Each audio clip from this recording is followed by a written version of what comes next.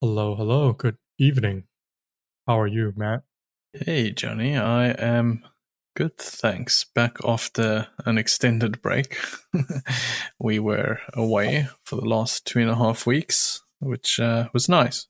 Got to take time off of work and business and all that good stuff and spend some time in nature with very little cell phone signal and reception. So it was nice, but we arrived back on Sunday. Yeah, last Sunday. Monday it was straight into work, and it's been a week from hell. So feeling a little bit tender and tired, but other than that, I had a good break. Excellent. So this episode is already 64. In Mhm. between, we have 3 other episodes. Some of them have already been published. One is still in the queue. So I'm looking forward to releasing that at some point. Now that you're back and we're recording, we'll go back to our regular schedule. Yeah. How was your last 3 weeks? Had a ton of events. So, as I said, we have 3 previous episodes recorded. One of them is actually our first ever cross post. So it's with makers.dev. I was the guest on their podcast. My first time being on YouTube because they not only do a audio recording, they also do a video recording. So people actually get to see your face this time around. yeah, exactly. And that episode, it's probably the most vulnerable I've been in the public. And oh, spicy. I still haven't checked out the entire audio recording. So I got the audio from them and they do their own editing. We did our own editing. And so it might be there's some stuff that you would hear on our podcast, some stuff that's would end up on their podcast. Yeah. So that was an interesting experience. I'm happy that we continue. The release train just continue on while you're away. We're still producing good content. And then I had another interview episode, which was very interesting with Sahel.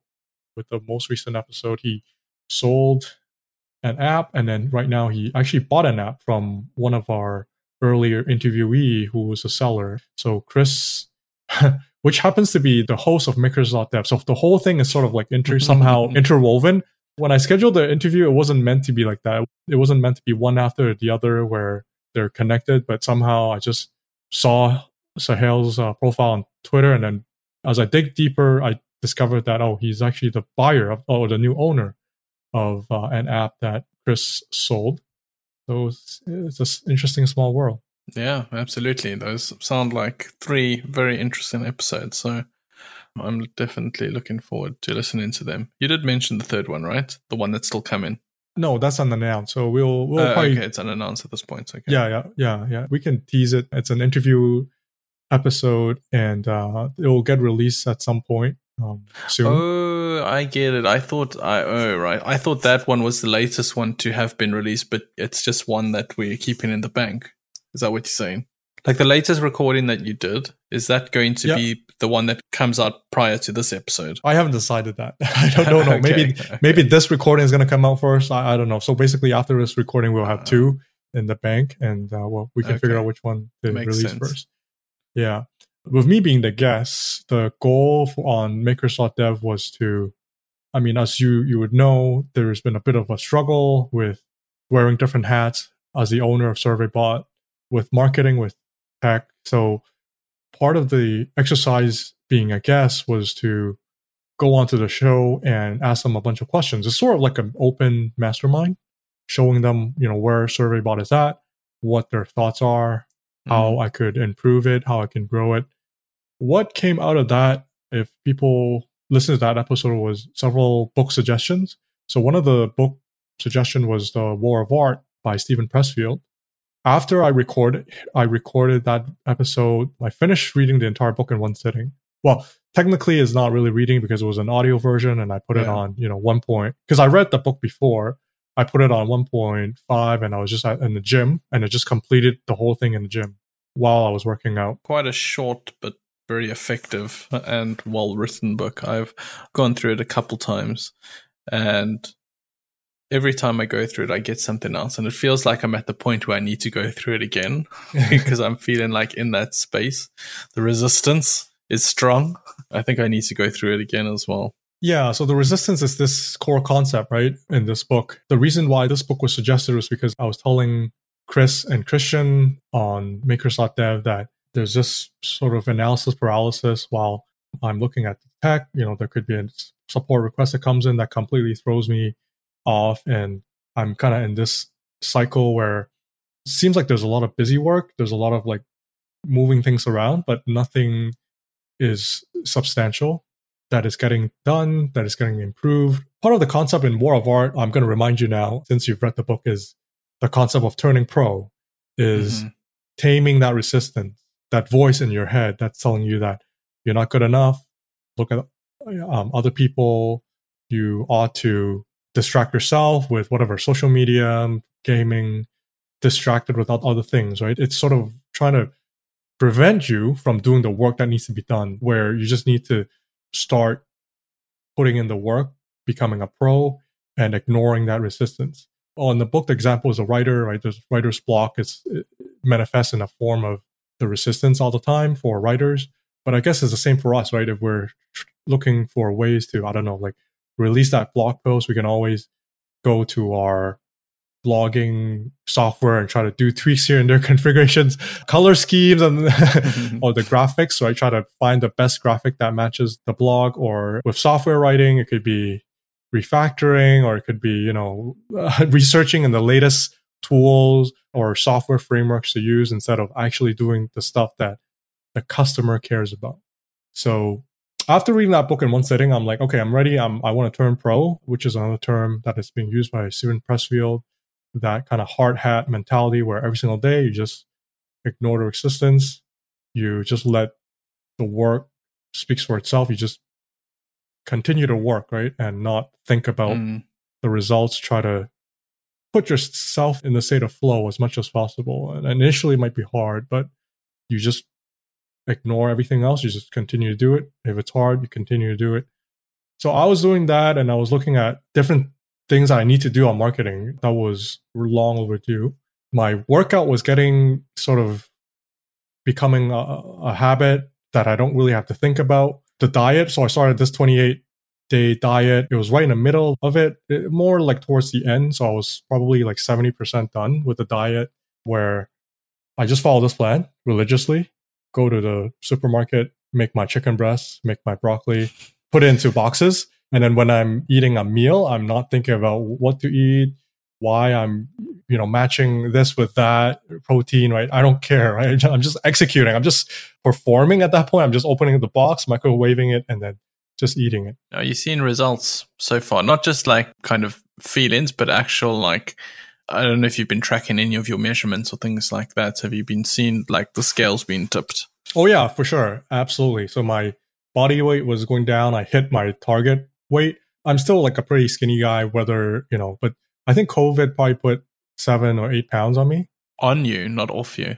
On me, yeah, during COVID. Oh, wow. So this is like a 2 years and 3 month period, right? Mm-hmm. And the gym. Oh, I see what you're saying. Okay. Yeah. When the gym started opening, I think I talked about this as well on the podcast, which was I started going back to the gym in April, and I started working out regularly. It was hard at the beginning, but it was starting to get the hang of it. And it really didn't matter, right? Even if I work for 3-4 months, I'm not trying to aim for like a certain weight but it was just good, something good to look forward to, right? Just that I'm going to the gym all the time, right? I'm scheduling all this time. I'm blocking all this time. So might as well try to, I don't know, gamify the thing, right? Just to see what happens.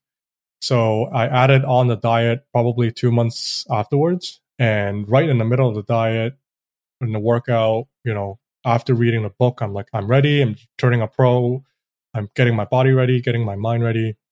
And then COVID hit me. So when you said just now, COVID put 7 or 8 pounds on me, I thought you meant getting COVID, not the whole no. lockdown period of COVID being a pandemic. No, sorry. Yeah. So the pandemic lockdown, the whole thing, gym gets shut down. I don't go out as much. I just, it's just not convenient. The lifestyle change, right, within the past 2 years put 7 or 8 pounds on my body. And I'm definitely not as fit right after 2 years of not going to the gym. That's the thing. And then after 2+ years of avoiding COVID, finally, I got COVID. right towards the very end of this 28-day lean and cut diet. I wasn't able to work out. Actually, wasn't able to work because I tried to sit in front of a computer.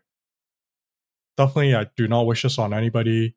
I have pretty mild symptoms, but still, right? It knocked at least like 6-7 days of productivity. Had a sore throat, runny nose, just a little bit of a fever, and just a tiny bit, and body aches. Not fun. Definitely don't wish it on anybody. So, and the wave is coming strong this time. So, yeah. So today I'm finally. You might be able to hear it in the unreleased episodes. You might actually hear my voice being very nasally. So. Oh, yeah. So you recorded with COVID. Well, actually, it was delayed. So that's the reason why there's a week being skipped where there's no podcast being released, because I had to reschedule it because I was telling this interviewee that I got COVID and I don't think I can sit through an hour and actually have my brain function and ask questions. So yeah, that's why it got pushed. Cool.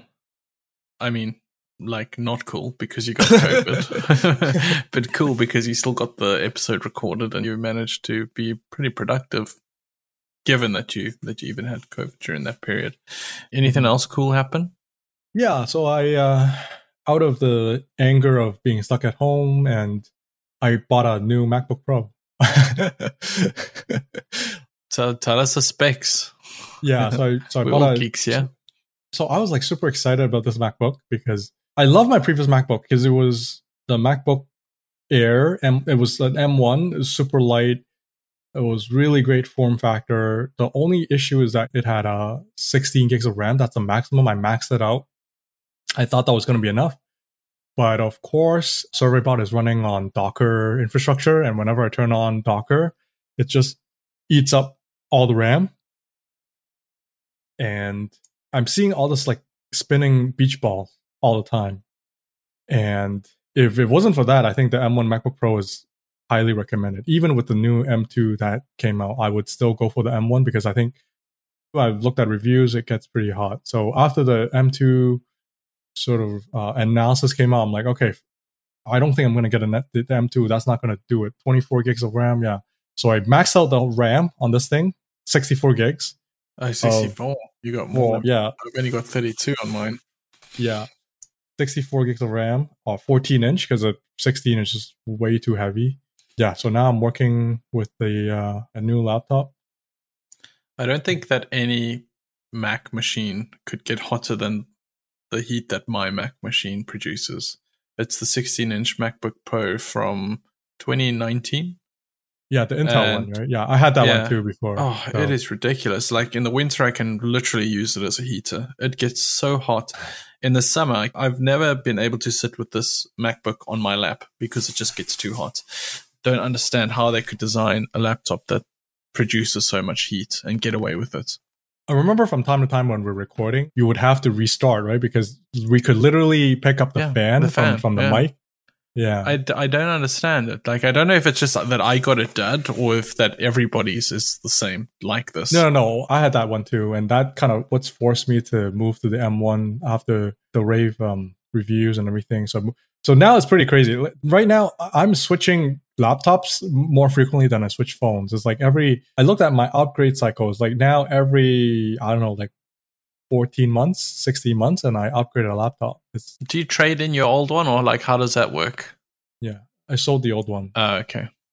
Yeah, and the good thing is they're pretty good at retaining value, and especially during this time, because we're developers, right? So we're not getting the stock version of the laptop, right? Not the 8 gig, the basic version. We're getting whatever 1 terabyte, maxed out RAM.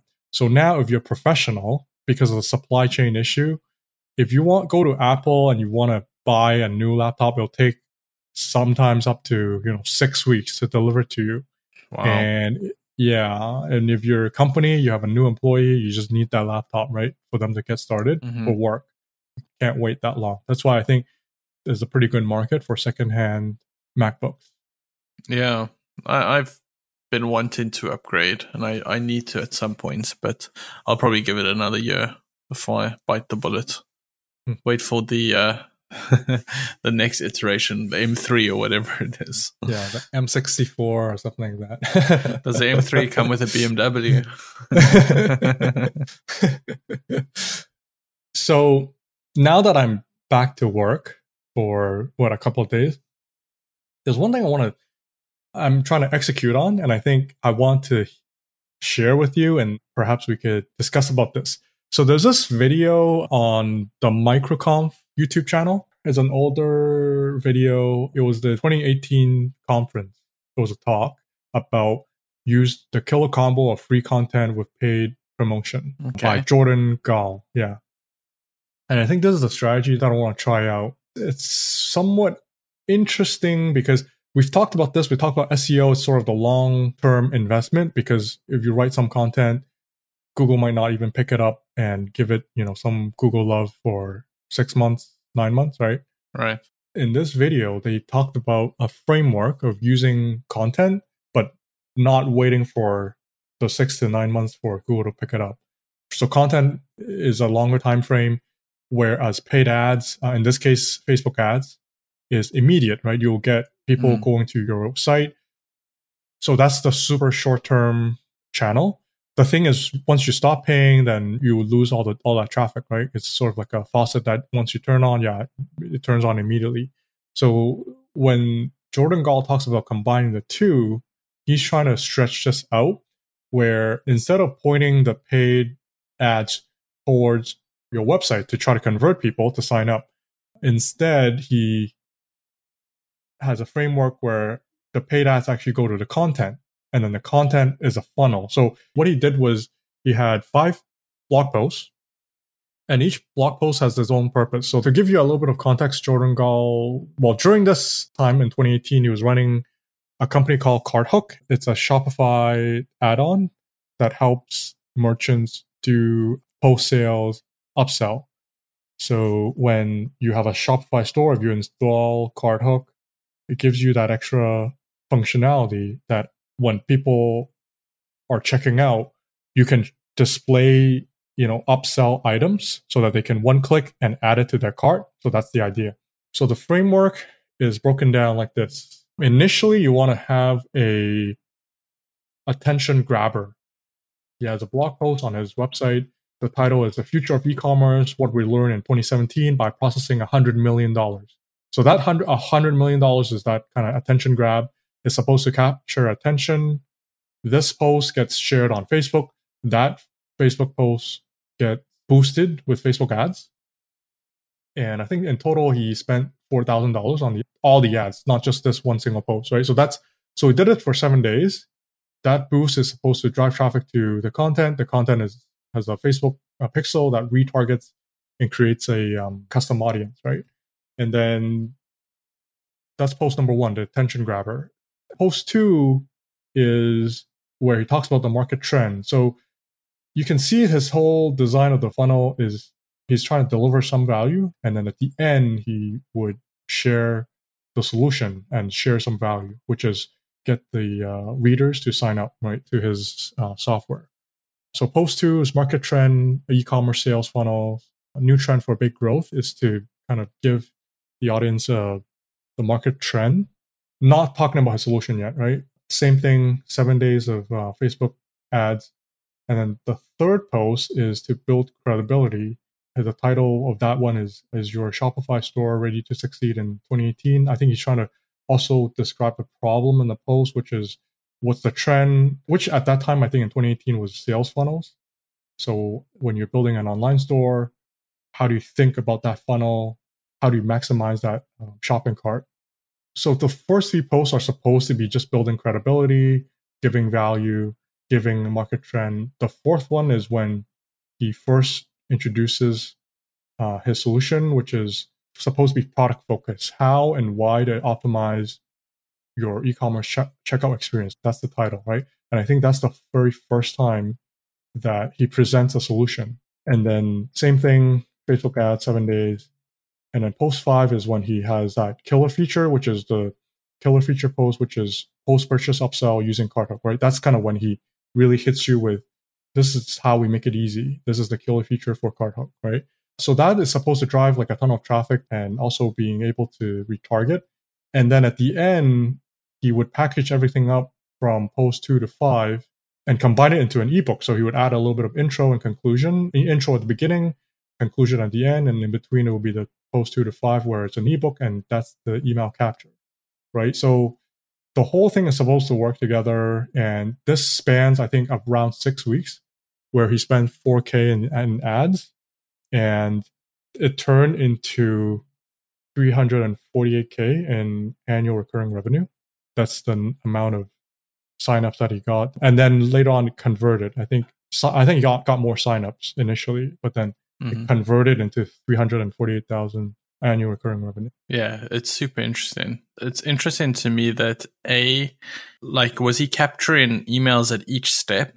Because to retarget somebody with 6 different sequences, 6 different pieces of content, seems like there's going to be some fatigue and drop off after they've seen like 1 or 2, and how he was able to effectively like avoid that. And then also how he was able to like find the people in the first place. So he was obviously looking for people with e-commerce stores. Like using my previous business as an example, WP Discussion Board. Like, how do I target people who are on Facebook who A, have a WordPress website, but then B, want a discussion board to exist on that website? Like, how do you target that? It's like, I think you have to have the right kind of business to be able to like have an effective strategy like this. You know, there's a lot of e-commerce store owners, but even then I would say like it's impressive what he was able to do to be able to make this work. And also remember the time, you know, it's during 2018. I think there's a ton of e-commerce groups and stuff like that, right? In a sense, he picked the right channel. I don't think it has to be Facebook, but to me, this is just almost like a case study on, you know, if your audience is on Twitter, you can probably do something similar where you have, you know, an ebook at the end and you have multiple posts that is bringing people further and further along, bringing up the problem, bringing up the market trend, show credibility, show you know what you're talking about, and then at the end give value and share with them, oh, the problem that you're facing, we have this type of solution, and if you choose us, this is how you would go about doing it, right? This is how it would solve your problem. And I think because of that, in a sense, that is a really high valued audience for this particular solution, and it worked for him. And also, it's sort of scalable. So this is just the initial bit. So at the end, he's supposed to have an email capture, right? You would have an email list. And I think he used that as well as another Facebook ad to do a webinar, to use the same retargeting to do a webinar. And in the webinar, he was able to pick a success story from one of his customers, and they did a partnership, and that person got some sort of referral revenue being shared. And I think that's super effective, because I think, especially for e-commerce people, you know, a lot of people want to go to the next level, and they look up to, you know, people who have a bigger presence or bigger shop, right? So I think it's great. It worked at that time. But I think even in 2022, there is a ton that I can learn from at least attempting something like this, right? Like thinking a little bit more long-term, not just one single piece of content at a time, but thinking of it from a point of view of having a series leading people along the way. Mm-hmm. So in that sense, I don't have to hit people with the first article is already, how do you use Facebook Messenger to do surveys, right? It could be, I don't know, something market related, something at a higher level. I love this kind of stuff. So I'm definitely going to check out this talk on YouTube. Yeah, so I find this to be super interesting, and it's something I'm going to execute on. This is from Chris' suggestion. But yesterday when I got on a call with Chris, he gave me the suggestion to look into my pricing, which I'm supposed to do before I got COVID. So my commitment is actually not what I just talked about. I mean, that is the second item, but my top priority is to switch to pricing model, because when I showed Chris the survey bot, looking at the customer data, we decided that, hey, that's the top number one item. So that's what I'm committed to, changing the pricing. And I just reached out to Stripe because they have a product manager who is helping people actually doing this type of stuff. So they're really nice, and I think he's a product manager for Stripe Billing. So he was just randomly asking people, because I think he's actively working on some new feature, some private beta stuff. I'm like, hey, yeah, I would love some help. I would like to check out your private beta on this new flow. So that's going to be my focus for next week, which is to update my pricing. Cool. I'm smiling because we spoke about this before I went on leave. It's very embarrassing. You've got the kick in the pants you need to do it now. Yep. Awesome. Cool. Anything else, or are we good to wrap up? We're good. Show notes can be found on buygrowrepeat.com. I'm at Matt Jerry on Twitter, and Johnny is at Johnny Tong. And this episode is, of course, edited by our good friend Rory Yonkakal, and his Instagram is at Radio Rory. We'll see you next week. See ya.